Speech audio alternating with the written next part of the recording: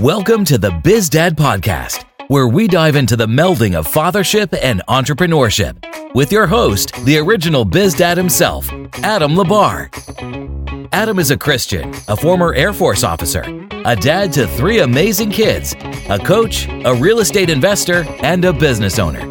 On this podcast, he'll explore the unique journeys of amazing dads who are striving for greatness in both business and family. So, whether you're a dad who is an aspiring entrepreneur, a seasoned business owner, or simply a man striving to be a better dad, get ready as the Biz Dad brings you conversations to inspire, challenge, and equip you to be a better dad and entrepreneur. And now, here's Adam. Welcome to the Biz Dad Podcast. My name is Adam Labar. I am interviewing today Hendra. I did not ask you how to pronounce your last name. That was great of me beforehand. How do you actually pronounce your last name so I don't jack it up? Tambunan. Tambunan. Okay. That's pretty much what it looks like. Yeah. All right. So Hendra Tambunan. I am super excited to chat with him. He is a fellow real estate investor and a Christian. So I think we're going to have a lot to be able to talk about. So that said, Hendra, if you can, go ahead and introduce yourself. Tell us about who you are, who your family is, a little bit about your business, and then we'll go from there.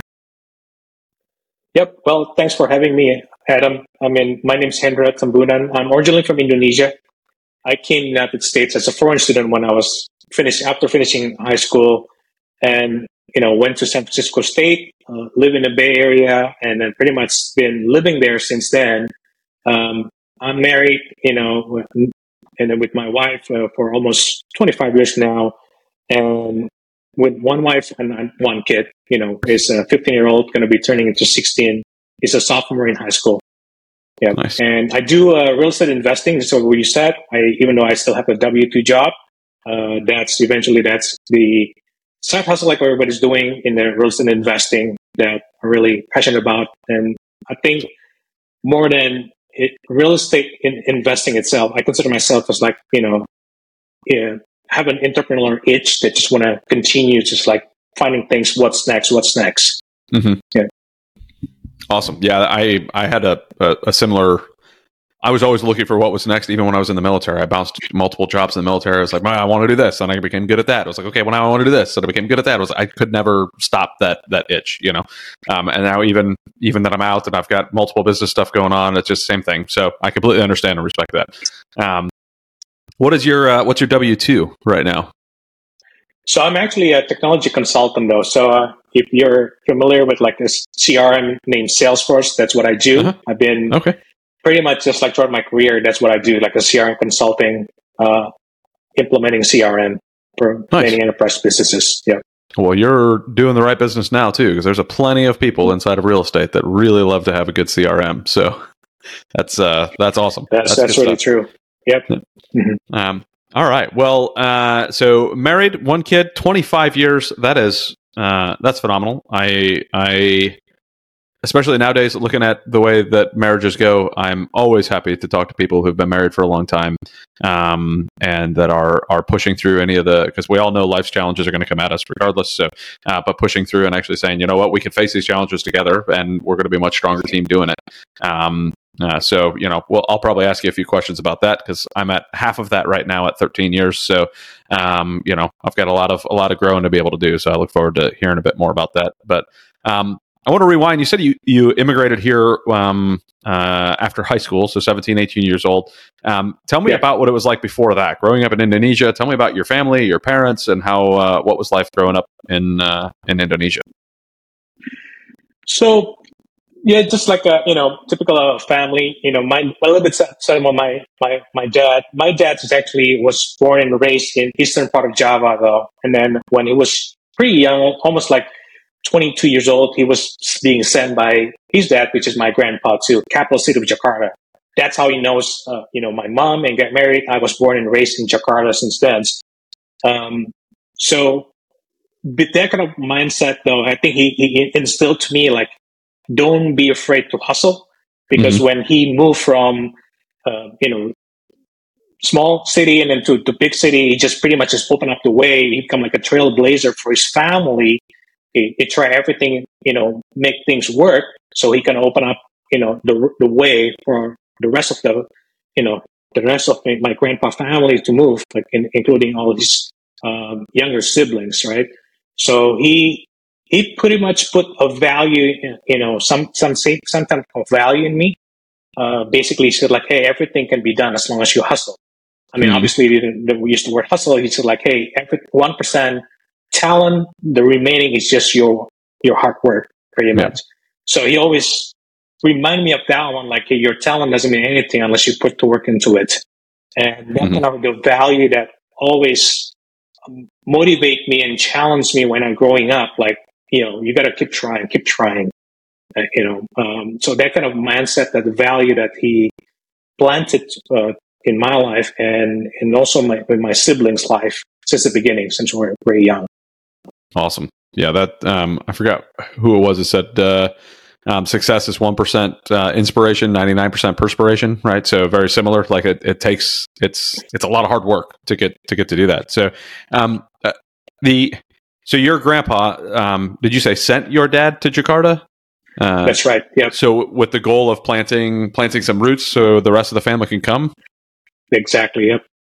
Man, all right. So what did that look like? Why did your grandpa choose to do that? And why your dad versus, I mean, you said he had other siblings versus any other sibling? I think just finding a better life, though. I never got a chance to ask my grandpa or my dad like why, but I'm pretty sure that I think given that back in the 70s, 80s, Jakarta is becoming like a lot of opportunity, like the biggest city in Indonesia back then is more developed rather than the rest of the city in the country. So obviously it's a lot more opportunity to open up a business, for doing trades. Given that you grew up in a smaller city, then you don't have to given the opportunity, because back in the 70s in Indonesia, especially in Asia, it's pretty true that the development is not really, it's just well distributed all throughout the nation, just like what the United States seeing. Okay. So awesome. Yeah, it's very concentrated in Jakarta in this case. So obviously there's better opportunity. Okay, very good. So what did your dad decide to do then when he was setting the roots in and building it out? What was it that he did in Jakarta? Well, believe it or not, I mean, the first thing I did is just basically just work for somebody else. I mean, and I thought like when working for somebody else, like going to be like an employee, but he actually started from like literally just doing physical labor too. I mean, when you're 22 years old, he was, he just knowing someone and then just working in hard labors, doing, lifting up he worked one of the stationery stores, just packing stuff, packaging, delivery and things like that. I mean, if you think about it, that's just pretty hard labor, given that you're 21, 22 years old. The only family, pretty much the only person in the family that live over there, you got nobody else to turn to. So but he's willing to hustle for that kind of effort. That's awesome. And then what, as you were growing up, kind of what is that mostly what he was doing, or what did he end up establishing after that as you were growing up? So, and then he started looking into a few more businesses, and he ended up becoming like a distributor for one of the industrial yarn company in Surabaya, which is the city that he was born and raised, and then pretty much just become like a distributor to all the manufacturing, shoe manufacturing, cement manufacturing throughout Indonesia. So it evolved obviously up, from there. Okay, that's cool. So as you were growing up, how did the conversation come up to say, "Hey, I want to go to America to go to school"? How did that kind of conversation come up? Was it your idea, their idea? It's a little bit of both. I think obviously after he knows like what he's been through, he obviously as a good dad, it's like, I don't want you to go experience what I experienced. I think what I experienced just because I'm lack of education, I'm not really good enough trade. So I want you to obviously go in for the higher learning and let's think about what next step. And obviously also I'm looking to study overseas because that's going to be a better opportunity for me to expand and go from there. So it's become like a mutual decision. Like I'm going to be going to school overseas and then expand and then obtain a degree overseas. Okay. But knowing that my dad is also like, hey, knowing my personality, he knows from the beginning, like, if I'm going to send my son to overseas, there's very little chance he's going to be coming back to Indonesia. And that's what he knows, pretty much from the beginning. That's what I'm going to end up staying over here. Awesome. Yeah, it's one of those that, you always could hope, but your dad I don't want you to experience what I experienced, right? That being the thing that says, hey, I'm going to drive this forward. Like, I would imagine that brought, and correct me if I'm wrong, brought some joy in his life, like a little bit of solace, right? Knowing that the solace meaning, like you were probably not coming back, but man, he's going to be doing something that I would have never been capable of doing. Like, how many times have you guys chatted about that afterwards, like especially later on in life, or was that not really something that ever came up? Not really something that came up though, but I remember that, he obviously visited me after, after a few years I've been at the States, got a chance, when we bought a house that I'm living right now, I was able to, invite him over, and then just looking at it, I know that he just finding a joy. I mean, typical Asian family, he never said like, hey, I love you, I never really care about you, but you can see the immense joy, that unspeakable joy, like, hey, I'm glad that I sent you over here, and I'm really proud what you did. That's awesome. Yeah, I would imagine that it would be like an overjoyous moment, and like you said, that like typical Asian family, they'll probably kept it all inside and like, stern face still, and but man, that's got to feel good. So good for you, man. That's awesome. And to me, I mean, that's I am still, whether it's a popular opinion or not, still a firm believer that America is by far like that country that people want to go to get a better life, to strive for something better. And I want us to always be that place that we're able to bring people in and give them a better life than that they would have had and where they're from. As somebody from another country, I'm sure you could respect and understand, what it's like to be in other countries. And as somebody who's been around all over the world, I definitely see the value of this country and what it can bring to folks. Now, San Francisco, I'm not sure I see the value in that at the moment, but I would love to learn a little bit more about your thoughts there. But yeah, San Francisco scares me right now on what that has been turning into. But man, oh man. I think we are on the same page. I think we share the same opinion about how for the time being. Yes. I could really hope that could change, because I'm told that it's used to be just like such an amazing city, and I wish I would have gone back when it was. But now it seems to be somewhere like there's no way that I would want to bring my family to come visit in San Francisco.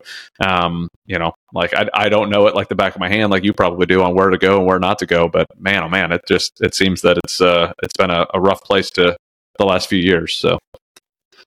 Yeah. All right. So raising kids over there, we'll kind of go back into that. You have a 15-year-old kid going into, you said sophomore, is a sophomore now?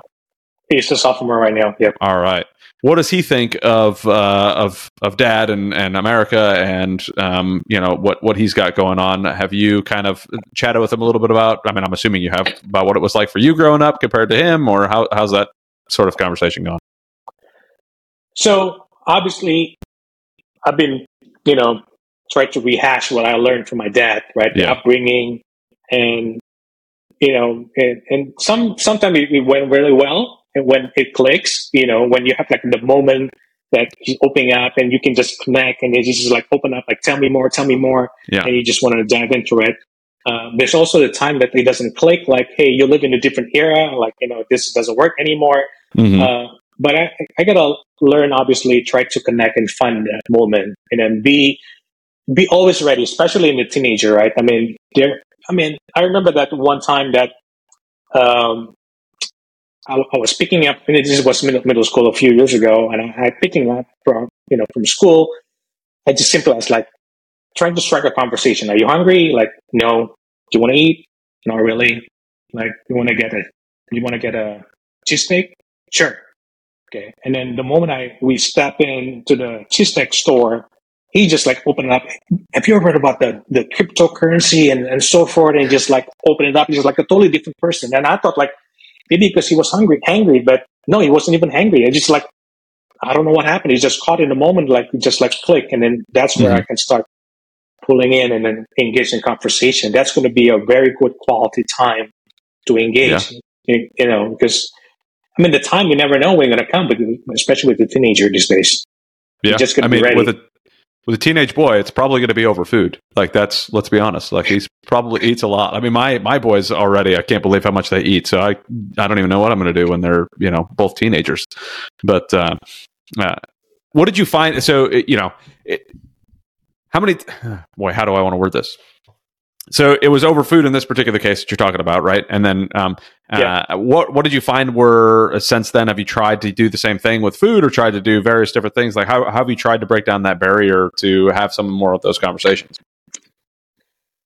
I think the barrier, it lowers from our trip that we recently, both of us went to a mission trip together, and then we spent 2 weeks. And then, a mission trip, that's where we have nowhere else to go except a part of the group. Mm-hmm. And we start seeing, we start seeing each other, like, our relationship, like, hey, I'm trying to help him. And then also he see me like I'm trying to guide him too. And I'm also need to learn to accept that he's a grown person that trying to mature and find his own way, because the upbringing for me, again, from the Asian culture, like, this is the way it is. This is the upbringing of it. You gotta follow it. But we're in a different era that, like, I need to guide and coach, but let him find his own way, and then guiding him instead of like lecturing him. I think that's becoming like an aha moment to me. It's like, as a father, like, I cannot dictate, but I can only guide and coach so he become a better person on his own. Yeah, for sure. I mean, it's especially now at this age, like I was talking to Anthony Graff and his, I don't know when his podcast will come out, but he chatted about the age ranges, like, when you're looking at like 0 to 5, it's a lot of that, like that bonding type of stuff. And that and then you're working into the discipline side of the house, and then you work into the connection side of the house, right? When you're much closer to like the 15 years of age, where, if you've missed out on the discipline and you're trying to do the discipline at 15, it's completely different. Like there's not much success in that as it is if the discipline is already established and you're having those conversations. It's a lot easier to grow that out. So I think that, especially at 15 years old, and granted, this is coming from a guy who doesn't have a 15-year-old kid, just a guy who's been 15 years old before. So take it with a grain of salt, just my thought process here. But the way I usually am trying to look at it is my kids are little businesses. And my goal as the CEO right now is to make sure that I've got at the ages they're at now, very firm, established, understanding of where this is supposed to go, good SOPs. I'm running the business the way it needs to be ran. I'm very integrated. I'm very understanding what's happening as they grow up a little bit older, become a little bit more hands off, work on the more strategic level type of stuff. I'm not in the business anymore. I'm more working on the business. And then once they are adults, like on their way out of the house, I want to be a board member. I want them to call me when there's a problem in the business, but they get to run their own business. They're now the CEOs of their own life. And I just get to be a board member. So I think at that point now, where you're more like the strategic hands of getting ready to transition to letting this person go and run their own business. And I think that's I don't know. I love every stage. But that sounds like a fun stage to me where you get to kind of run through it. So that thought process I just said, kind of let me know, walk me through what it was like growing up or raising this 15-year-old. Like where were those ups and downs? Where did you find that you should have done something a little bit sooner than you did, or some of the pitfalls that popped up? Let's kind of break through some of that. Yeah. So I think you brought up a very good point, like the evolvement of the parenting, right? Parenting style. Because many times, like we caught up like 0 to 5. Oh, they're cute, they're adorable. But at the point, like you have to realize, like, hey, it's no longer adorable. It's no longer tolerable, right? I mean, for example, like you saw your kids like running around in the underwears. Like, when you're 3 years old, it's fine. It's cute, it's adorable. The moment like they become like 8 years old, you have to become like, hey, you got to put your boundaries. Like we got to evolve too. But at one point, like you got to start realizing, like, to what point that you want to educate them and coach them, or the way you interact with them need to be evolved. I mean, remember like a couple of years ago, I started telling people, my son, like, you evolve, I need to evolve too. But at the same time, we need to realize like things that you did when you were little is no longer becoming fun, but becoming annoying or maybe perceived like immature for some people. So that's where I can guide you, but you need to let me do it. And then you also need to be open to do that. And also you need to tell me to what degree that you want me to told you that. So that then we can help balancing each other. Because otherwise this is going to be a war every day, right? Dealing with teenager. I've seen people like, I've seen my friend putting a Facebook post at one time like, hey, 14-year-old throwing a tantrum is going to be, 10 times X of the 7-year-old tantrum. And I believe that, if we don't really evolve as a parent too. So I think we understand, respect the boundaries, respecting that they're also turning into an adult and they're trying to find themselves, trying to identify themselves as they're growing up, finding their identity, that we just need to guide them and coach them from there. Yeah. Okay. So you mentioned a couple times like the boundaries and the conversation side. When did you kind of start to realize, hey, I need to have more conversations and talk about these boundaries? When did that start to happen for you? I attribute to my wife, because many times, like, when I'm having like a pretty heated conversation with my son, she just basically just being an observer, and then everything is done. I mean, she's the one that usually tell me like providing a feedback, and that's part of the involvement too. It's like, there are many times I'm providing feedback to her, and then she's also providing feedback to me. We help each other to grow as a parent and as a husband and wife, like how we need to grow eventually, balancing each other up. So the whole family as a unit can grow together. And in some cases, she's also the one that providing a feedback to my son when the time is right, like, hey, this is what you're trying to say, or me, sharing it to my sons, like, hey, this is what your mom meant to be, she didn't mean any harm. So I think becoming like there's also going to be another rear view mirror, just not going to be like one way. Yeah. Because I grew up in a culture that it could be one way, especially in the Asian culture. It could be like parent ways the right way, but I need to learn, like, we need to evolve and grow also in our parenting style and parenting approach. Yeah, for sure. I think that, to me, it's extremely important for all of us to kind of look at the way we were raised, the way life is right now, and kind of assess, is the way we were raised the right way? Or what can I take away from that? Like you, like instilling still, hard work and dedication. That's something that your dad was instilling in you. And obviously that's something that you want to instill in your kids. But at the sacrifice of what, right? Like we need to make sure we're not sacrificing some other, like an actual relationship with our children because of, what we're trying to instill. But I think the biggest thing I wanted to harp on what you said was the communication between you and your wife. You said something, and I don't know. You could let me know if this is more, if it's very like common that you do this way, or if this is just the one time. But you had mentioned like your wife would observe, and then afterwards you guys would talk about it. Was that something you guys already like previously established? Like, hey, we're going to talk about this. And like, if there's something that needs to be discussed, it's not going to be in front of the kids. We're going to discuss it away from the kids, or how did that come out? It's sort of like not really like we intentionally like this is what we're going to do. It's just going by default, and then it becoming a good feedback, right? I'm learning, the last few years, like a feedback is a gift, something that I have to reflect on it and grow from it. So, it could be tough to take it because you feel like, hey, this is the way I was brought up. This is the only way I know how to do it. Yeah. But at the same time, I need to see it, the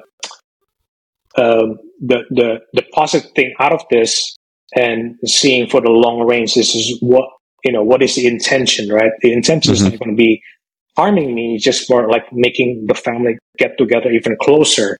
Yeah. And with that kind of mindset, then by default, it just evolves and then becoming more recurring these days. Awesome. Yeah, I think that getting the feedback from your spouse is extremely important. Like for me, like and I've said it on almost probably half the podcasts, but like God number one, wife number two, kids number three. So if I'm not, and then anything else below, right, the business and all of the other stuff, right? So if I'm not putting God first, it's very difficult to put, to take care of my wife the way I need to. If I'm not taking care of the wife the way I need to, then I'm definitely not taking care of the kids the way I need to. So having that communication between my wife and I, that's something that we actually established early on, was we won't have disagreements about what to do with the kids in front of the kids, right? Like if I'm doing something that she doesn't agree with, she'll bring it up to me later.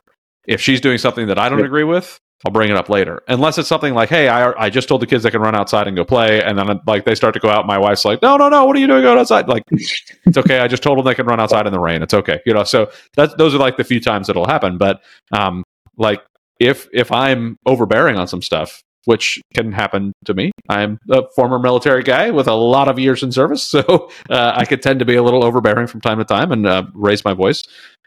She'll tell me afterwards, "Hey, I think you're doing this with the kids," and it may not even be clicking in my head. But getting that feedback, like I even wrote that down. Feedback is a gift. I think that is a phenomenal way of looking at feedback, because it is a gift, and it's only a gift if we're willing to receive it and willing to actually hear it. Like too many of us, and myself included, for a long time, and still sometimes, depending on how the feedback is given, it will change how I receive it, of course. But man, oh man, does it make a huge difference, right, in our growth.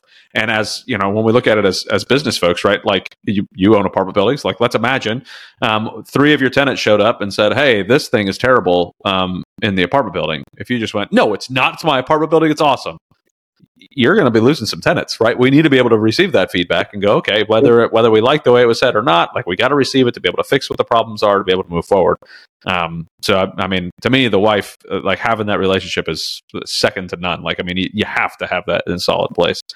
Yeah. I think, let me step back a little bit, what you said too, because you understand that feedback is a gift, but it's also, you understand what the intention to begin with, right? Like when you're talking about your residents in your apartment complex come to you.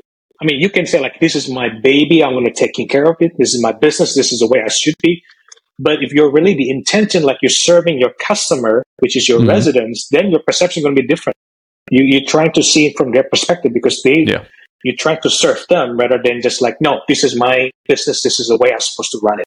It's like that one too. So it always goes in hand with the feedback as a gift, and also the intention, what the motivation you're trying to do. Yeah, for sure. And and that happens in life too, right? We need to look at what, like, not that our family is our customer, but if we look at it, like, how are they viewing this situation that I'm responding to? Exactly. Like, what is it that's actually happening? But all right. Well, speaking of the apartments, let me go into that a little bit too, and then we'll kind of pull back in. So, I think I've got here that 2019 is when you started kind of doing apartment buildings. Is that right? Yep. That's right. So how did you go from doing Salesforce stuff to, you know what, I think I want to buy an apartment building? So, I actually was part of the .com and then era that went bust many years ago. Start looking into businesses, and and then eventually I stumbled into Robert Kiyosaki book, right, Rich Dad Poor Dad. Start buying a turnkey, single family home. It just basically is nice. Like you got a cash flow, but if you're doing it every 2-3 years to buy another, turnkey out of state, that's going to be a little bit challenging. And then about 5 years ago or 4 years ago, maybe 5 years ago, I was actually working for IBM, so I traveled quite a bit, Monday to Thursday. I started getting really tired of traveling, and my wife was working, operating a restaurant too. She worked on the weekend, so we don't really have a good quality family time, given that I travel on weekdays, home on weekend, and she has to work on weekend, so I'm blessed with our 11-year-old son. The good quality time is almost, as a family, is never got achieved. Sunday we go to church at pretty much the whole day, or they spend there as we are volunteering. So we started getting a burnout, looking more businesses, and every time we turn around is always going to be going back to real estate. And then I got an aha moment. I was like reading, one of the Wheelbarrow Profit books. Like, hey, we got like one unit is going to be like a few $100. So if we get like multiple units, then it's going to be easier, right? Start looking into it. And as we were reading the book, we just realized like this is a business that we actually can do. So we don't have to go far out of the tangent that we already did. And that's how we start jumping into multifamily, though. Start shifting our portfolio from single family and then jumping into multifamily after that. Awesome. Yeah. So what was your first deal like then with that transition? It's actually our first deal was actually owning 348 units in Dallas, though. Yeah. Just like a proximity, right? I mean, you and I are in the same mastermind. When I joined that mastermind, I got connected with a network of people. That's how I got introduced when the team acquired that 348 units. I mean, for us, like, it was pretty daunting here, like 348 units. It's a first deal. But that's the power of proximity when you work together as a team to take that massive deals. Yeah. Yeah. I mean, we often say in that multifamily is a team sport, and golly, is it ever a team sport, right? So, I mean, there's a lot of people that they feel daunted by just the fact of buying one house, right? But yet it's relatable. They're like, okay, I understand buying a house because a lot of people buy houses, and I live in a house, so I can understand it. But buying an apartment building, like when I lived in apartment buildings, it never clicked in my head that, wow, somebody owns this apartment building, right? When I lived in a house, I talked to the owner, like it made sense. When I lived in an apartment building, I just talked to somebody who had me fill out an application, and then I moved in, So like it just was never one of those things that clicked in my head, like, wow, somebody actually owns these. It wasn't until, just like you, I started listening to a lot of those things and listening to Jake and Gino, and that I was like, wow, that guy's one of those guys that owns those apartment buildings that I lived in, like I didn't know this was possible. So it's like, what a mind altering thing, right? Because my first deal was a 62 unit, and most people are like, what? But I had never even bought a single family house as a investment property. So, but no, that's awesome. So, what kind of work did it take convincing your wife to jump into 348 units? It's actually, she was never interested in real estate, though, to be honest, though. She was just like, hey, I trust you. As long as we're not losing money, then I'm happy, right? So, and then when she could probably just get tired and then of doing that, operating a restaurant on weekends, she got to burn out. One thing I asked her, like, hey, I want you to read this book, Wheelbarrow Profit book by Jake and Gino. Read it. To my surprise, she read it over the weekend, and then maybe just like that clicked just because of Gino used to be a chef at a restaurant, and that clicking to her. Just the Monday morning, I remember that she just told me like, "I like the idea. Let's do it." I said, "Like what? What happened?" Like I'm just like I'm ready. Like let's do it. Like what do you want me to do? Like like are you serious? Like let's sign up. And let's join Jake and Gino and go from there. That's awesome. And so since then, she's actually, I asked her to quit her restaurant business, and then she became an asset manager. So we got a few JV deals also under our belt right now since she's asset managing those deals. So that's pretty much, that's been less convincing just reading a book over a weekend. That's what happened. That's phenomenal. Yeah, it was, I think that if I were to guess, though, that probably stems also from the fact that you guys had a trusting relationship already, and you guys had good communication, because that's something you mentioned, like she's always kind of trusted you in doing that. So how much would you say that it was the book, and how much would you say that like you guys have, let me rephrase this question, because that could go, like I might be leading that question. So how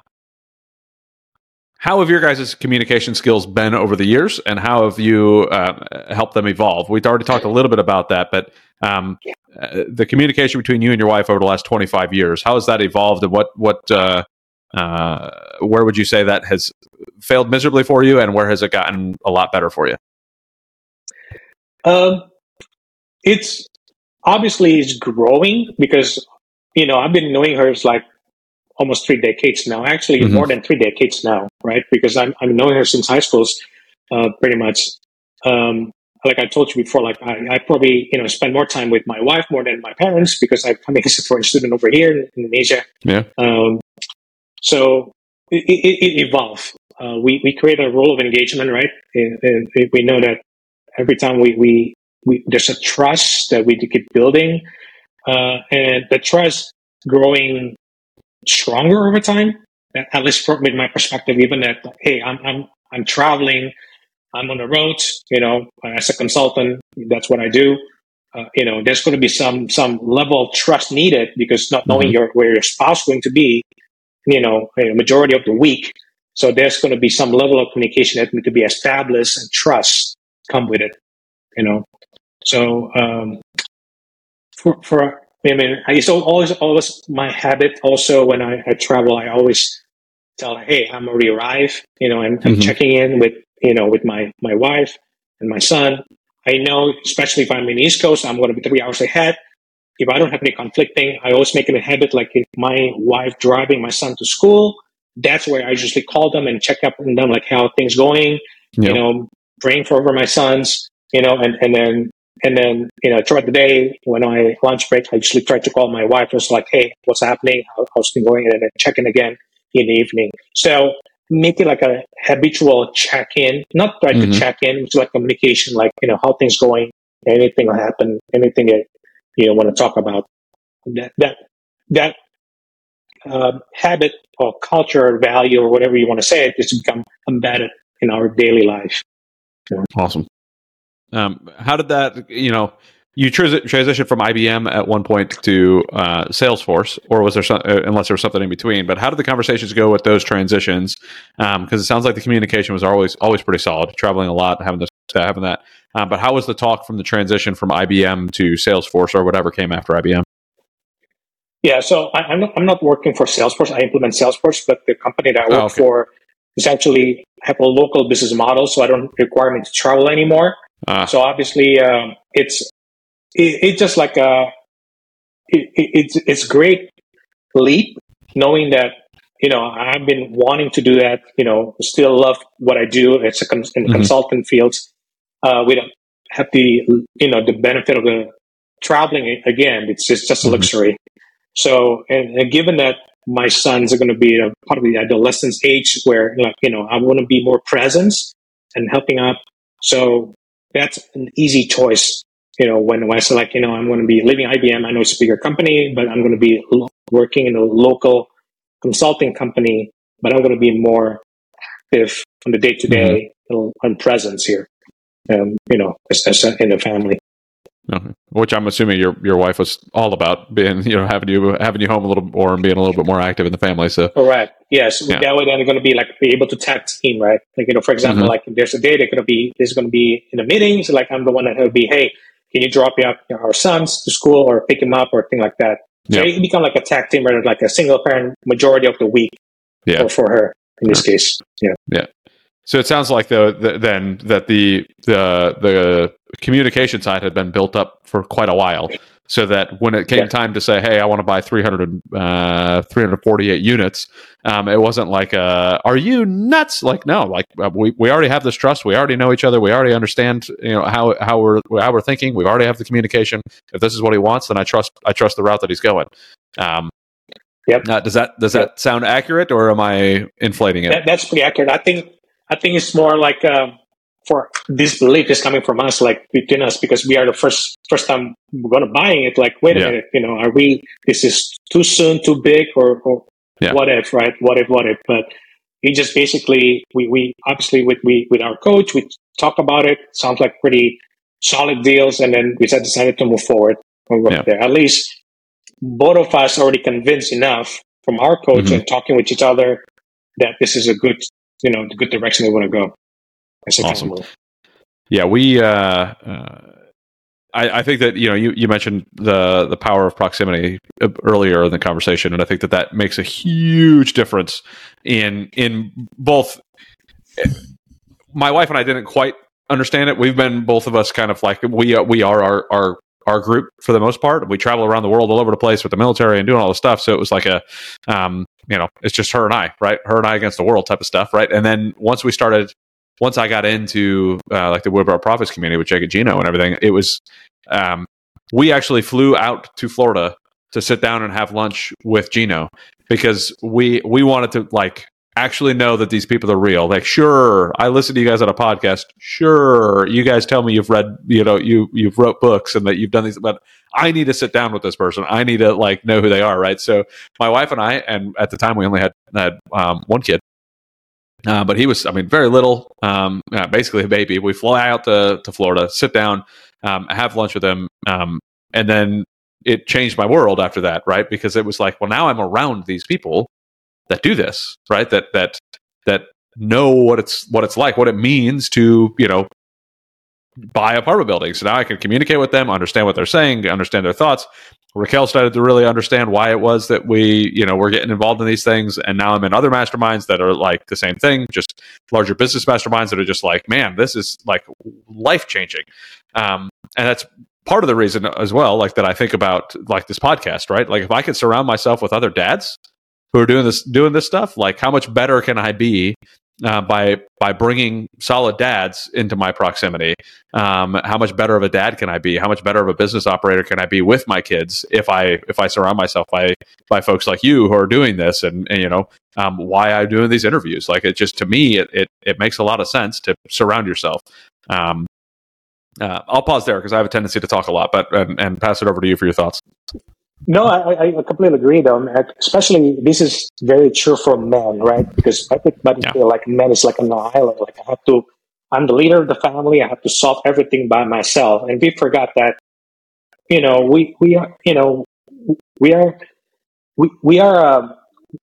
need to build for our community. That's who we are, right? We need to get people that surrounding ourselves, because we're not the only person that having that some problem. Like if I'm struggling, as a father, as a husband, as an entrepreneur, and as a W-2 worker, there's somebody else that's gonna have experienced the same challenge that I can learn from it. And I'm really grateful that you actually, having this podcast, because people can learn from each other and grow from it. You don't necessarily have to take every single value out of that, but filter out what's adaptable for you, what works for you, and adapt to it and grow from it. Yep. One thing we used to say in the military is chew the meat and spit out the bones, right? Like you don't have to eat the whole rack of ribs. Like you don't eat the whole rack of ribs. You spit out the bones. You don't eat that. So if you're listening to this and you're like, man, that spoke to me like right down to my core, like, okay, great. Take that, move on. If something else I say, if you're not a Christian and we start talking about Christianity, well, maybe that's not, hopefully you listen to that a little bit more and then we could talk to you about that too. But if that's not your thing, then chew the meat, spit out the bones, like move on, learn from what you're going to learn from. Not everybody, to me, that's one of the benefits about GoBundance. One of the other masterminds I'm in is we're around all sorts of people from all sorts of different, what's the word I'm looking for? Industries. So if I'm just in a multifamily group, which I love, then all I'm hearing about is multifamily stuff. But I might hear something from somebody who's in some other industry that runs a roofing company. And I may talk to my buddy Camille, who was on the podcast recently. I may talk to him because he does industrial roofing. Okay, well, he may be doing something in that business that would be amazing for me to implement in my business. But if I'm not thinking about it, if I'm not asking questions and being around it, then I'm going to lose out on it.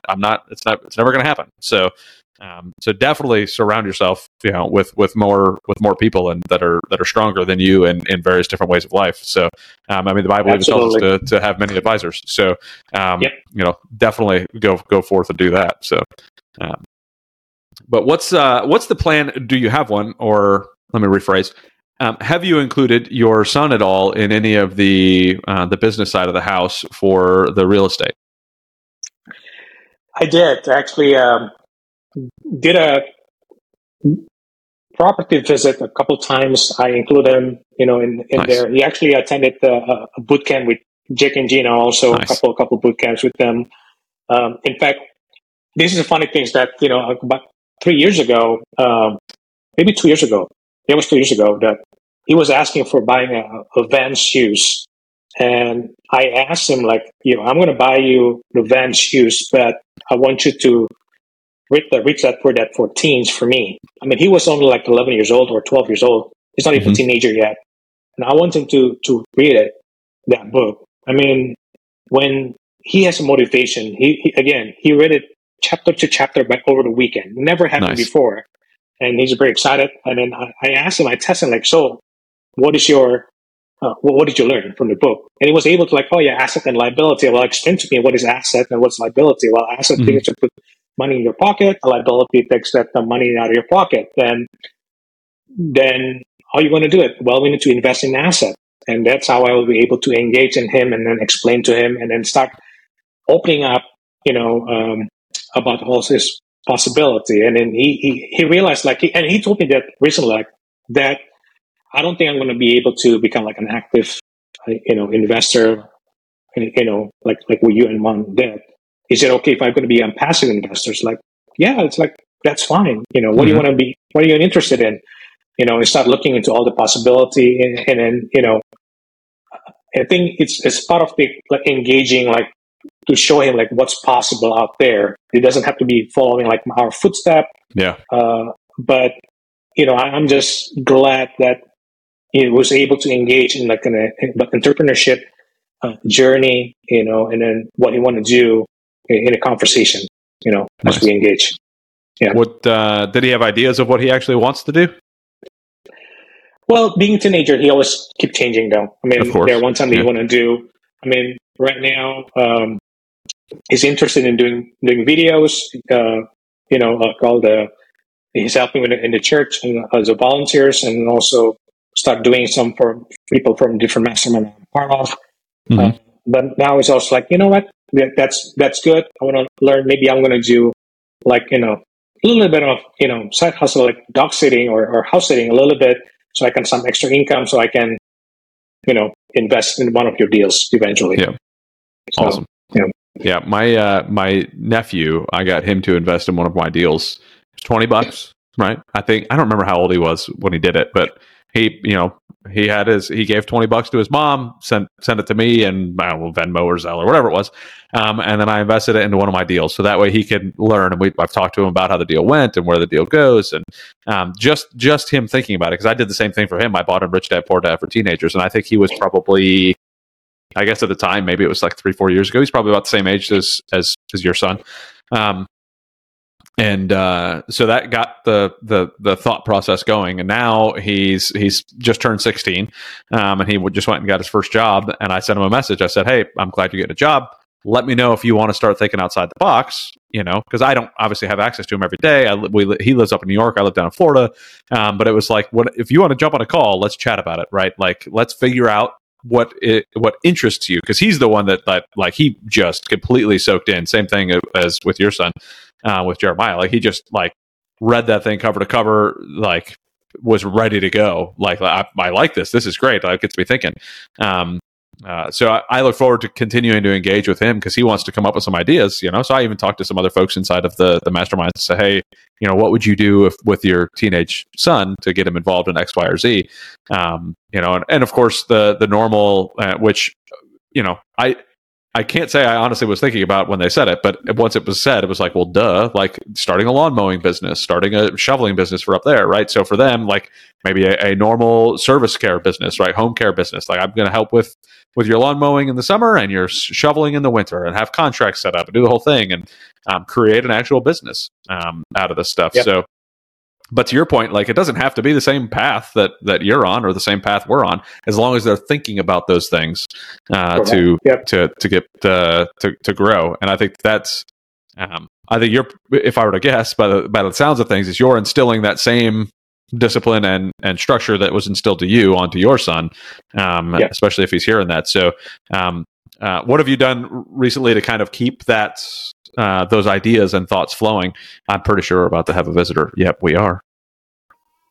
What's up? This is actually my niece. Say hi. Say hola. Hey, having fun? Yep.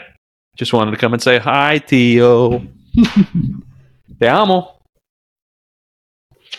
So yeah, that's my brother-in-law's little girl. One of his. So he has 2 girls and a little boy, and we have 2 boys and a little girl. So the 6 of them running around this house all the time. Well, the 5 of That's them. awesome. My little girl doesn't run, but the 5 of them in this house. I mean, or 6 of them in the house. They just, anytime we want to go out to dinner together, it's well, table for 10, please. And really, it's 11 because we have an au pair. So we're can I get a table for 11, please? They're mind boggled. But no, I forgot what I was asking right before the cute interruption came in. I also forgot, to be honest. No problem. Yeah, but yeah, I think we were talking about. What have you been doing to kind of keep that engagement going, or what is your thoughts if it was recent to keep the engagement going with the? Because like you said, I mean, teenage boy, like it's gonna ping ping ping. I certainly remember being a 15-year-old boy, and it's I think more than just the idea of becoming like an entrepreneur or making monies, right? Mm-hmm. I'm trying to instill like the sense of purpose, right? And I think he got it, because now, instead of just like making money, he's just like earn a living. He find like it's a sense of purpose. Like like I previously mentioned, that we just come back from a mission trip. He just opening up eyes for him. And when he went to the remote islands, like, kids is a little bit younger than him, it's maybe like 8, 9 years old. They don't even know their age, just because they don't have enough kind of education, the whole island, and they're going to elementary school just like for 2 hours every day, and that's pretty much what they got. Imagine like you got a 6 years to graduate for elementary school, and then how long is it going to take you when you go to school every day for 2 hours? Right. Yeah. But that kind of thing. He just opened up his eyes, especially like, how can we help them more? Right. I think that burned him more desire. Like, I can do better, so I can continue, with my entrepreneurial journey, so I can bless other people, instead of just like, hey, I'm going to become rich and wealthy and then live off passive income and so forth, retire early. Yeah. So that kind of thing that I want to guide him through that path. Like, hey, there's a sense of purpose that God already put in your life, that you can do something with your life. No matter what you do, there's something better, that a greater calling that you can do. That is phenomenal. That's one thing that I'll say that I still struggle with a little bit personally, is I was never an entrepreneurial type of person, or I was, and I never applied it in an entrepreneurial way because I didn't know that's what it was. But now I start to focus a lot on, okay, how do I get my kids to know about finances better than I did? How do I get them to understand these things? But going back to that purpose, I think is huge. I'd love to dig into that a little bit more. Recently, actually, I think it was earlier today, I was listening to Ryan Pineda interviewing... I can't remember the guy's name. That's going to drive me nuts. He used to be part of Dave Ramsey's group. Anyways, so he was doing an interview with him and talking about how important it was to wherever your passion is, like wherever God has given you a talent, obviously to use those talents properly, right? And then in the direction that you're being drawn to, right? So, I mean, Dave Ramsey is one of those guys that he's got a talent to be able to teach people very well, and he teaches people about financial freedom. Anybody and everybody about financial freedom. Ryan Pineda, the way he retargeted it was, okay, well, I'm going after entrepreneurs to help them learn a little bit more about God, right? So he is very strong in the entrepreneur space. But he's also a Christian who believes that he should be reaching out to as many people as possible. So it's like, okay, well, let me reach out to that community I'm already a part of, that I'm already strong in, and give back in a way that God would want me to do. And it was speaking to me a lot more. Now here you are telling me again today, same daggum day, like talking about the passion and giving back. And it's something that I need to do a better job with my kids, is showing them that. And God has blessed us in ways that I would have never guessed would ever happen. And now what do we do with those blessings? I'd love to. So I'm saying all that to say, let's go back to the mission trip, right? Where you're like, what conversations were you able to have with him over there? What kind of conversations have you had since coming back that have been on those topics of giving back and really pulling that passion out of him? So I think what happened was, when we arrived in one of the villages on the first day, we're trying to connect with the local kids, right? And the local people, obviously, as we are trying to set up for the event, for the medical services. All the young kids, like we're talking about 14, 15 years old, including him, trying to engage with the little one over there, maybe like 9, 10 years old in terms of the age. Trying to connect with them. Obviously, there's some language barrier to begin with. They're really fluent in Bahasa from people or kids that are coming from the United States, even though they're Indonesian, was born in the US. But they just realized like there's a lot of gap. And then one thing that they finally were able to engage, like, hey, let's play soccer, because almost everybody's wearing a soccer jersey over there. It's like, let's play soccer. And to their surprise, they only have one soccer ball for the whole village. And for them, it's like, wait a minute. I mean, he was looking at himself like, I got at least about 4 different balls here. I got volleyball, I got soccer, I got, you name it, basketball and so forth, and they don't even have a ball. They only have a single ball for the whole village. Like, that's such a privilege. This is just like, it's just a very disadvantage for them. They're like growing up, they don't have an education. They don't really have any access to medicine from the medical services, right? And then they don't really expose to what the world is out there for them. Yeah. Because I tell them, like, yeah, for them, because they don't really care about their age, because they see living just like by opening up their eyes. The moment they open up their eyes, I'm still breathing. That's life to me. And I close my eyes, I died, and that's the end of it. Because there's no really hope or anything outside there. That's the reason why we want to engage with them, and that there's hope, right, in Jesus Christ through a gospel.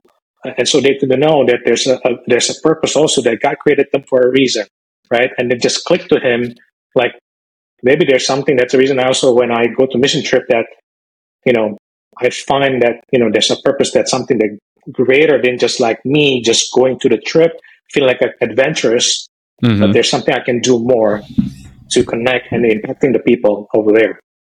And one thing that's really cool about that one too, on one of the trip from the one island to another island, though, we actually have to, our original boat got stopped because it overheated in the middle of the channel. We have to call a different boat that's actually a speedboat, a faster boat, to make up the time. And in the boats, actually, there's a girl that came in the part of the boat going to the direction of the island that we're heading. And she actually, I don't know how, the girl is actually DMing my son through Instagram. Nice. And then she said, like, this is up to the crusade, by the way. He said, like, what you guys did is pretty cool. I wish that one day that, what you guys did through crusade, through medical services. I'm one of the local pastor's daughter who hosted your crusade. I hope that one day I can bring impact to my village and all other islands, like what you guys did. And for him, that just just come to realization, like a small little thing that we did, it's bring an impact to a larger scale, not just for the people that he touched or got touched on that day, but also to the impact for the next generation, which is in this case the local pastor's daughter. That's very impactful. So awesome. She just said, like, you know what? There's something I can do more, and he actually looking for next year's trip already, even though he haven't been announced yet. Yeah. Awesome. So have you then included some of those conversations, like at the dinner table, or at, like I say at the dinner table, like we actually use a dinner table. Like dinner at my house is hectic, so I don't know about at your house, but like sitting down at the proverbial dinner table, like are those conversations that still come up since having that? Like, what are your plans with this? What are your plans with that as far as giving back? Yeah, we'll still. I'm still guiding him toward that. I think the way he see it is not like a long term, because we've been at this point right now. What he's thinking, like, I need to recruit as many people, my friend especially, to get involved to the next year trip to begin with. I think that's the intention, is going to be like recruiting people first. I already start telling him, like, hey, maybe you need to start bringing a soccer ball to every trip, to every island that we're going to visit it. A small little thing, right? Because that kind of, through sports, you can engage people with sports. Now we're just not playing sport with them, but you tell a story like, hey, just like the soccer ball, when you play it, your intention, your purpose is to score a goal. Your life will also have a purpose. You need to find it yourself.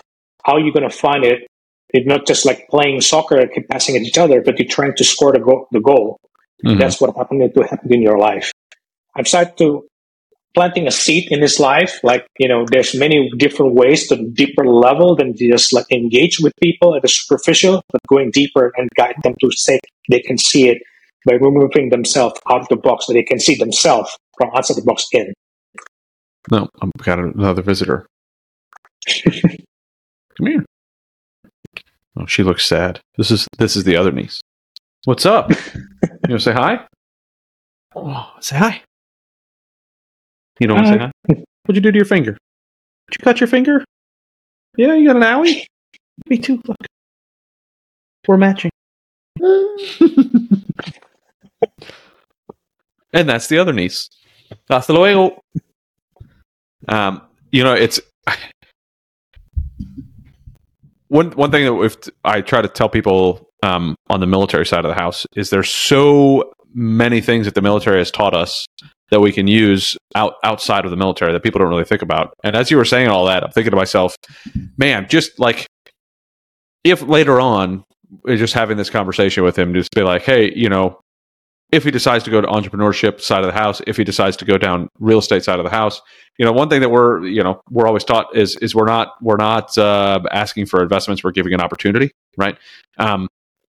And when you're giving an opportunity to somebody to be able to invest, like you're talking to them as if like this is a great opportunity. This is something that you could do.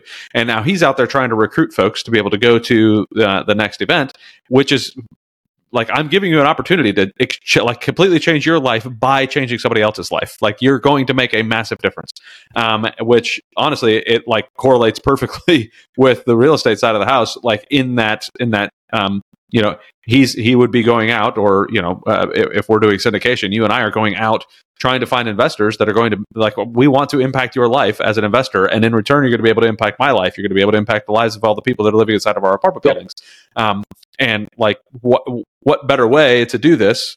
Like that's why capitalism is so amazing. Free market capitalism is so amazing, is we can make a huge difference in our life. That's why, going on these missions trips is so amazing, is we get to make a massive impact in people's lives. And we've got right now at my church, everybody's coming back from their, the summer's mission trips and all that type of stuff.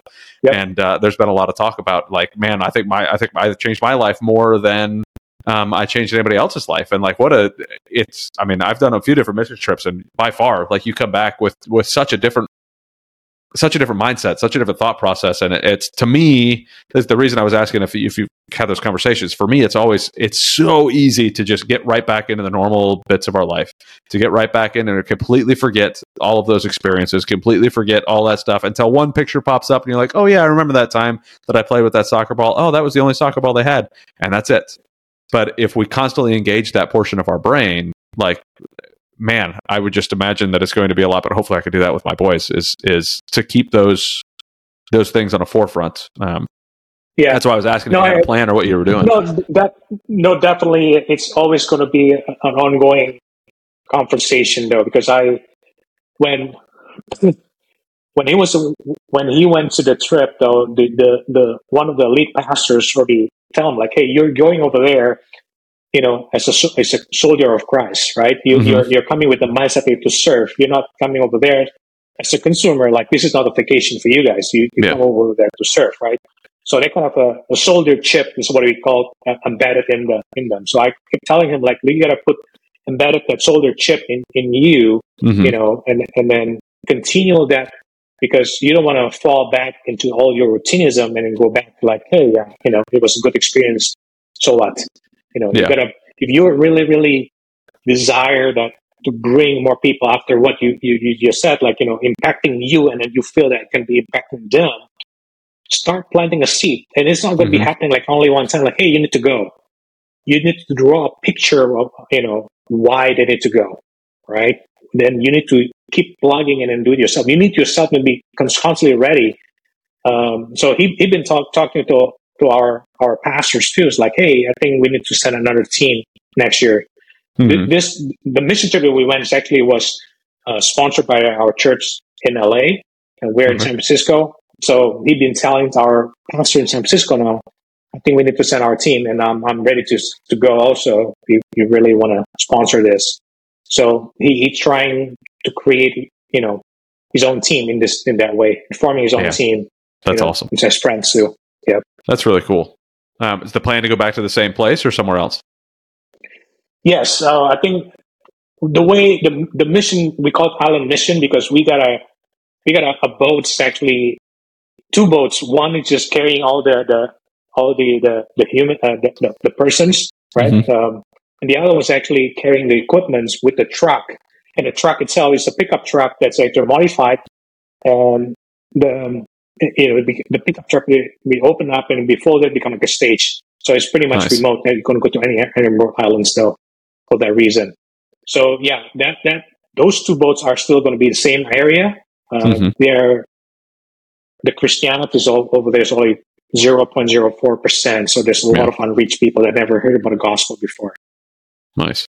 Yeah, and I think that is going to bring a different level of impact for sure for him to be able to go back to the same place, see what has changed in that last year, be able to provide something that he saw they were missing, and see the joy on their face that, like, wow, we're actually providing something that they're missing. Not that the material things are the most important, but now when telling that story, that material thing, every time they see it, they're going to be able to connect it to whatever that story is that like you were saying, connecting that to their life and what that means for their life with Jesus. And I think that's a phenomenal thing. One thing that I want to add that one of this testimony though, because every time there's like a crusade that all the youths are being challenged to pray, during the altar call. There's one lady who's actually speaking to her, like, hey, I don't have anything, but I want Jesus, what you said about Jesus. I think he's the answer for everything that I need. And he was praying for that lady, and then he just like, the experience was so profound to him. So like, we live in the things all abundance. We in US, everything's always abundance. I mean, you don't, you got iPhone 1, and then next year you got another one, and you want to get another one. So this is people that live based on whatever they wear, whatever they have, it's pretty much whatever they own. And we're trying to find our satisfaction in our, consumerism or materials. I mean, and then you will never going to get fulfilled. And that's when those testimony coming from his mouth, it just, like, for me, it just like I found it like very profound at his age. He found that, experience. Yeah, for sure. That's and how relatable what you're saying. I mean, like, everything that we do right now is consumerism, and we all get caught up in it. I think from time to time, it's it's tough not to, right? It's very tough not to, because everything we see is always consumerism, comparing ourselves to somebody else, comparing ourselves to what they have. Why don't I have this? Why does my friend have this? Why does that have, like? And it just is mind-boggling. But when you get that experience and you see what no matter what somebody says about how terrible this country is, or how disparate the wage gaps are, and all the stuff, like, we have like, even the bottom 1%, the bottom 10% in our country are still doing. And I'm not saying that they're doing well comparatively to us or to something else. Like, there's always room for us to be able to give back in our country as well. But getting that perspective and understanding, man, like, what they would do with the money that it takes to buy this iPhone, like that, probably a year's worth of salary just to buy this iPhone, But man, there were times driving through Afghanistan that people would come out of caves, right? We'd be driving out in the middle of the mountains, in the middle of nowhere in Afghanistan, and people would come walking out of caves. That's where they live. That's all they know. That's all they've known their entire life. And you're like, man, what a blessing it is to have the things that we have, to walk into an air-conditioned house, to walk into a heated house in the winter, to have the things that we have, and like what perspective that gives. So good on you for bringing your son out there to see the other side and understand where that all comes from. I think that's a something that I hope sticks with him for a very, very, very long time. Yeah, no, for sure. Thank you. Yeah. So let's go back to the business side of the house. You mentioned him trying to kind of figure out, Jeremiah trying to figure out it was Jeremiah, right? I want to make sure Yes. Yeah. But Jeremiah is trying to figure out what he's able to do to give back. So obviously, right now he's kind of passionate about this. You guys just recently came back. How long ago was it that you came back from the mission trip? That was like at the end of July, though. So it's still pretty fresh. Yeah, pretty fresh. Yeah, for sure. So he's been back for a little over a month from that. So maybe not even enough time to really have the conversation, but he wants to invest passively. He wants to be a passive investor. What was it that he said that he like, or why, or did he not say that he wasn't sure he'd be able to do active like you and wanted to do passive instead? So I think after being to a couple of boot camps and a couple of masterminds event, we just realized like the amount. He maybe get overwhelmed with the asset management, like everybody else. Like if you don't know what you don't know, then it could be overwhelming. Acquisition side, putting all the ducks in a row for when you're doing asset management could be very daunting. Given like forget about 300 units or anything like that. Even for 20 units, if you don't know what you don't know, then it could be overwhelming. So I think for him, it's like, I don't think I can be very active. But who knows? Down the road, we're going to see it like every business you're going to do, going to be almost similar. He might change his mind. It's just like, he just basically, if you treat it like a business, not like a hobby, then you see that everything's almost similar in a way. Have you included him in any of the underwriting that you've done, any of the, business meetings that you guys have had during the apartments? So actually, he was 2 years ago. Was it 2 years ago? No, last year. Last year he was interning for Mike Taravella. I don't know if you know, he's one of the coach with Jake and Gino. He was actually interning for Mike Taravella though. So he was learning about underwriting. We also teach him about underwriting a little bit. But again, he wasn't really that much of interested in so much on the underwriting. It's going to be overwhelming. Especially if you're working with Mike, that could easily, like I'm a pretty decent underwriter, and then you work with him, and he like the spreadsheets that he uses and everything. Like I've even I almost solely use the spreadsheet that he uses now, just because I love that spreadsheet.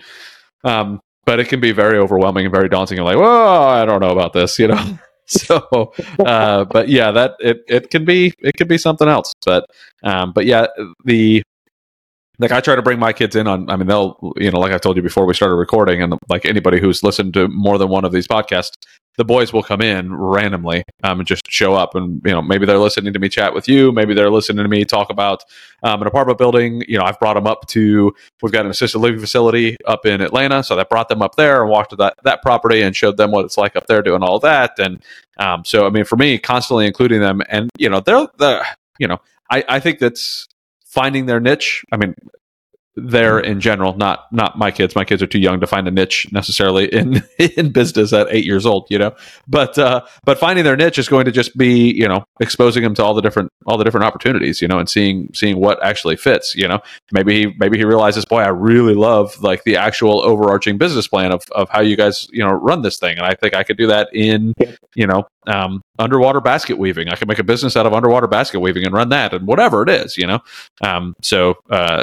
the exposure, I think, is going to be huge. So I think it's awesome that he did some internship with Mike. That's phenomenal. What's next on the exposure list for him in business? Well, I don't know. I mean, to be honest though, because given that I just want to got in because things keep changing, given that he's a teenager. I mean, literally when I picked him up on Wednesday, just like, hey, my friend just told me about Rover. Like, what's Rover? It's like, oh, it's an app where you can do dog sitting and house sitting. Like, that's pretty cool because I can do homework and still got paid. Like, really? Like I want to try that one. Like, okay, all right. So I basically, I just want to get in and pretty much in the exploring what's out there, what's available out there, and then got him, and then to be the best is what he can be. Yeah, awesome. For the time being. Yeah. I think you're, by the sounds of things, doing a pretty solid job. So, well done. I love hearing the stories and how it's all getting done. So, if you were to go back and correct, and maybe that's the wrong word, if you were to go back and whisper in your ear at some point something to say, hey, try doing this instead. When it comes to raising your son, what would you go back and whisper in your ear, 4, 5, 10 years ago, whatever it is? I think I would listen to him more and engage in conversation rather than driven by my emotion. Because many times it's just like jump into conclusion without asking why you're doing this, and then engage in conversation. Because we feel like that's the only. Sometimes we feel like that's the only way to do it without asking a reason. But as an adult, there are many different ways to do it. Mm-hmm. Maybe that's the reason behind it. Why? A kid doesn't want to do it. Maybe because he's timid. And maybe it's just his personality is not quite there yet, and maybe he's so afraid or scared to do it. And it's our job, especially me as a father, that I need to be able to guide him and navigate through that, that emotion with him, mm-hmm. to take in. Maybe he was right. Maybe he has a right to be feared for whatever reason. Maybe he has a right to be scared for whatever reason. But it's my job as a dad that need to be able to navigate him so, he can manage that emotion. I love that. Yeah, the listening more and engaging more, I think, is something that I was told early on, and I'm very glad that I was told that early on. I still suck at it sometimes, but it's but man, I don't think that you can go wrong with that. I think would be extremely valuable advice to pass to yourself and anybody else. Just today, as you were saying that, it reminded me of we were doing some schoolwork with Adam, and he had to figure out which one of these 3 maps had the most detail in it, and it was actually of San Francisco, like the way the book had it broken down. It was like a zoomed out version where you could see some of California, some Oakland there, and some various different spots. And it zoomed into a little bit more of San Francisco, the actual Bay Area, and then it zoomed in even more on this subsection with some streets and everything. And the right answer, like there's more detail, like in the small zoomed in where you can actually see the individual roads and all this stuff. But he picked the one in the middle, and I was like, in my brain, I was like, how is that possibly more detail? And then I stopped myself. Literally, like I would imagine my face looked something like it just did a second ago. But I stopped myself and I said, let me ask what his thoughts were, right? Because what if my son was thinking, well, actually, this looks like more detail because I can see where the water actually comes in over here. I can see how this is over here, so I can understand where this actually fits inside of the state a little bit better. And like, if I don't understand his perspective, then I'm losing out on a majority of the education and conversation that I could be having. So I just stopped and had him explain where his brain was and how it was going. And then I was like, all right, now let's chat about what the book says is the right answer, because that's not always the right answer. But let's kind of go through this. So just today I was doing that same thing, like let's have this conversation. And to me, that's always important. My sons, I've always told him. My dad told me when I was a kid that I would always ask why, and it would drive my dad's friends crazy. It would drive my dad crazy too, but he's the one who told me to do it, right? So, but he was like, you tell them, that's how little boys learn. And that's the same thing I've passed on to my sons. Like, ask me why at every opportunity, because I'm a big proponent of asking why. Like, why is it that we're doing this instead of that? Because if this is only because this is what we've always done, then that's not a good reason. Like, and I need to know if that's the why. So it's I think that's valuable advice for sure. I'm going to steal that from you then. In this case here, asking why. Yes. Oh, I love asking why. And that might be one of the reasons I'm not in the military anymore, because the military is not a big fan of why. They're a big fan of yes sir, no sir, roger that sir. Like, where I'm like, but that doesn't make sense, and they're like, yeah, but you're gonna do it, and so it didn't seem to fit my lifestyle anymore. But so with your wife, what kind of conversations have you had with your wife about whether it's difficult conversations, especially if they're difficult conversations, have you had with your wife about raising your kids? Where have you guys had disagreements, and how have you guys kind of worked through those disagreements in raising your son? I think it's more so much on the way we treat each other, right? Because pretty much, our kids, they they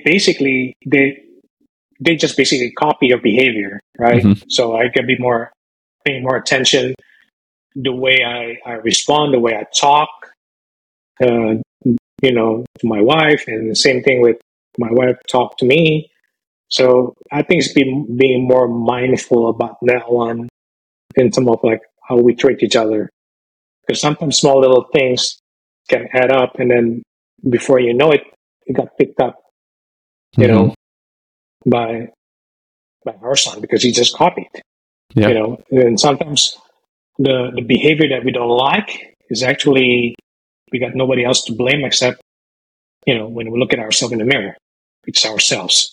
Mm-hmm. So I think that thing becoming always a reflection, and a constant reminder to each other, like how we gonna create a value in a family, in terms of respecting and communicating with each other in this case.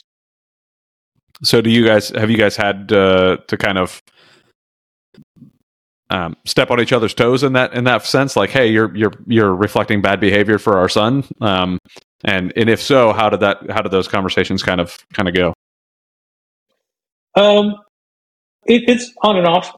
It's not going to be like, hey, every Wednesday or schedule or something like that. Of course, yeah. It just happened. Like hey, but I give credit to my wife, but she's gracious enough that and when she understands me well enough that there's a good moment that can talk to me, that can speak to me, she'll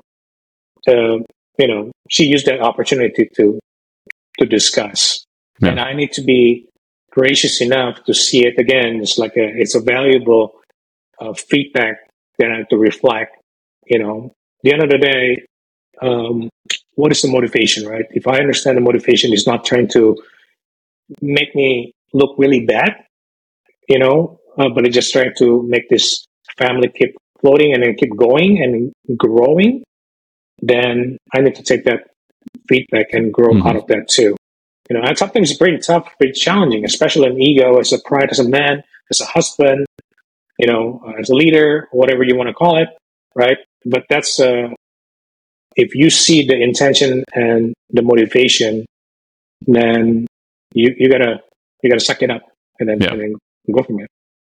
One disagreement my wife and I had was it didn't take me long once we had kids, but before we had kids, we talked about like I grew up in public school, she grew up in private school, and it was like I told her there's no way. Like I think that public school prepared me greatly for quote unquote the real world when I joined the military. Right? I mean, I'd already been to parties with drugs. I'd already had a bunch of friends who'd gotten arrested for drinking. I'd already had there wasn't much I had not been exposed to yet.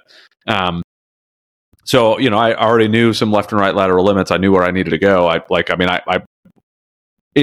It felt like it prepared me very well. My wife grew up in private school, completely different upbringing than I did. But I also grew up being able to be miles away from my house, literally miles away from my house as a 10, 11-year-old, just kind of running wild, doing whatever.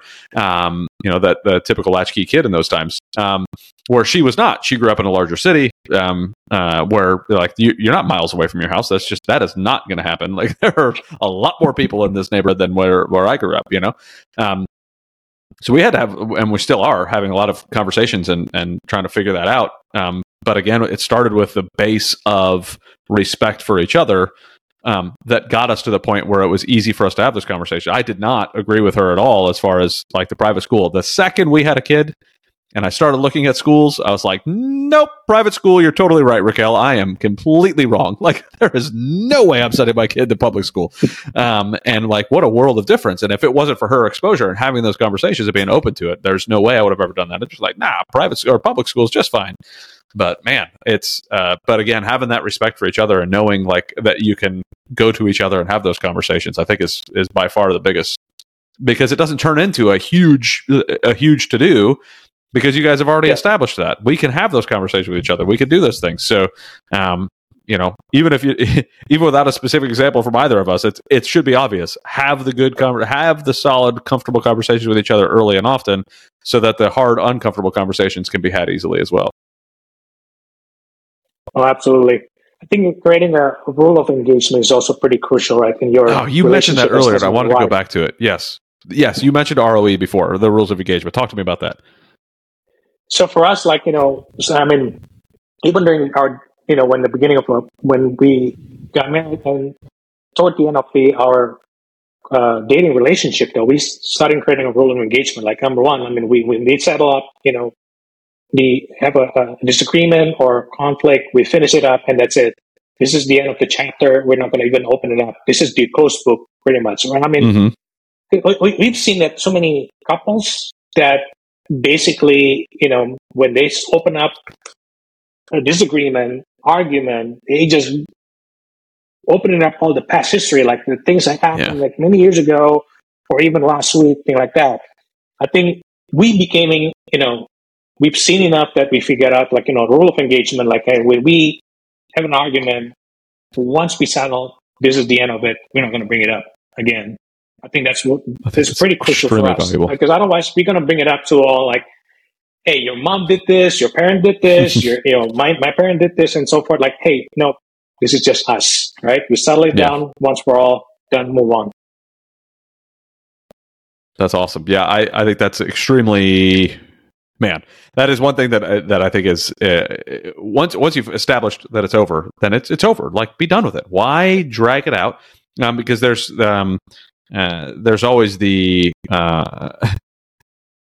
you're upset at me because I did not do, and there's a wild example, this would never happen in real life, that I didn't unload the dishwasher in a timely manner or load the dishwasher properly, right? And all of a sudden, it turns into this huge conversation about what happened last year. And it's like, man, if you've had the conversation last year, it wouldn't be a huge deal right now because of the dishwasher. You have to get through those issues.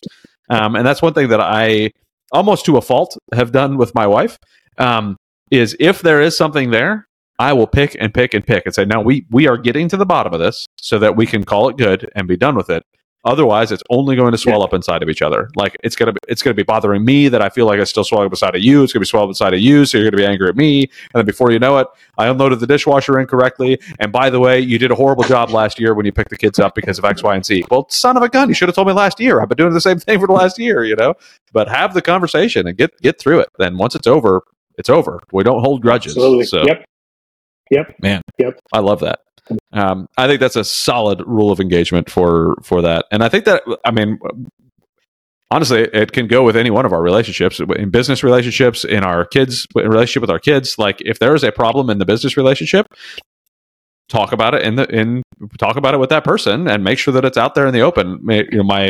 My business partner Markion is huge on that. He talks about making sure that, like, if there is a problem, if something pops up, the first thing you need to do is get on a phone call with that person. Like, not a text message, not a Telegram message, get on a phone call. That's the only way you're going to be able to get to the bottom of what's going on, is to actually communicate what you're feeling, communicate what you're seeing, communicate what you're like. Otherwise, I can read a text message and I can read it 15 different ways. And it may not be meant any of those 15 ways. But if I get on a phone call, I can actually break through that and understand what it looks like. No, absolutely. No. Yep. You're absolutely right. Man, to me, the conversation with the wife is by far, again, God, wife, kids. So get those first two relationships right, and man, does that help out with the kid side of the house too. But absolutely. Hey, I want to ask if there's. Oh, sorry. Go ahead. No, go ahead. Okay. No, I was just trying to see if there's anything else that you wanted to cover. Anything that I may have missed. What? Any thoughts that you've had throughout this? Questions you have for me? Anything? No, nothing. No, I think I like what you asked. You give permission to your son, to your kids, to ask, like, why, right? I think I'm going to start challenging my sons, like, hey, don't be afraid to ask me why. Mm-hmm. Even if maybe give me a reasoning also why I tell you to do that to begin with. Maybe it could be my stupid idea to begin with, and nobody challenging that. I like that one though. Thank you. Thank you. Yeah, it's been huge for me with the boys. And I try to explain why I'm asking them certain things at the beginning too, like you just said, like, hey, I need you to do this, and rather than having them to even have to ask why, I'll try to throw the why out at the beginning, so that they understand, and they're like, and I think that gives a little bit more buy-in for them, as far as like, okay, now, like, because I know why, it's so much easier for me to just go do this for you, Dad. Like, it allows them that opportunity to really connect with the reasons behind it, as opposed to just, well, I was told to do so, roger that, sir, and then moving on, and I don't, that doesn't seem to work very well. So authoritarianism does work from time to time, but it's not great for good long-term lasting relationships. So yeah, agreed. But Hendra, I really appreciated our conversation. Thank you so very much for jumping on. I had an absolute pleasure chatting with you. I'm positive other folks are going to get something out of this. So if somebody wants to reach out to you, maybe they want to invest with you, maybe they want you to implement Salesforce for them, what's the best way for somebody to reach out to you? Yeah, so they can connect with me through my LinkedIn or my Facebook, Hendra Tambunan. And I'm going to give you my phone number also, 510-270-2920. We can put it in your podcast notes, and then I'll be happy to help anywhere I can. All right. Not very many people will throw their phone number out on a podcast, so good on you. That's awesome. So, all right. Well, the benefit is I only have like 10 listeners right now, so that's good. But the funny thing is also sometimes I put the phone number and nobody reach out at all. I mean, they're missing out on that one too. So this is just I'm trying to help out each other pretty much. Yeah, you're not wrong. I've put my phone number on multiple podcasts, and it's only a handful of people have ever reached out. I think it makes perfect sense to do it. We actually hired somebody at ADPI because he put his phone number on something, and we were able to reach out to him. Like, had a quick phone call, brought him in, and he's been phenomenal. I loved him. So, anyways, thank you so much again, Hendra. I greatly appreciate it. I look forward to hopefully meeting you in person, whether it's at a Jake and Gino event or somewhere else.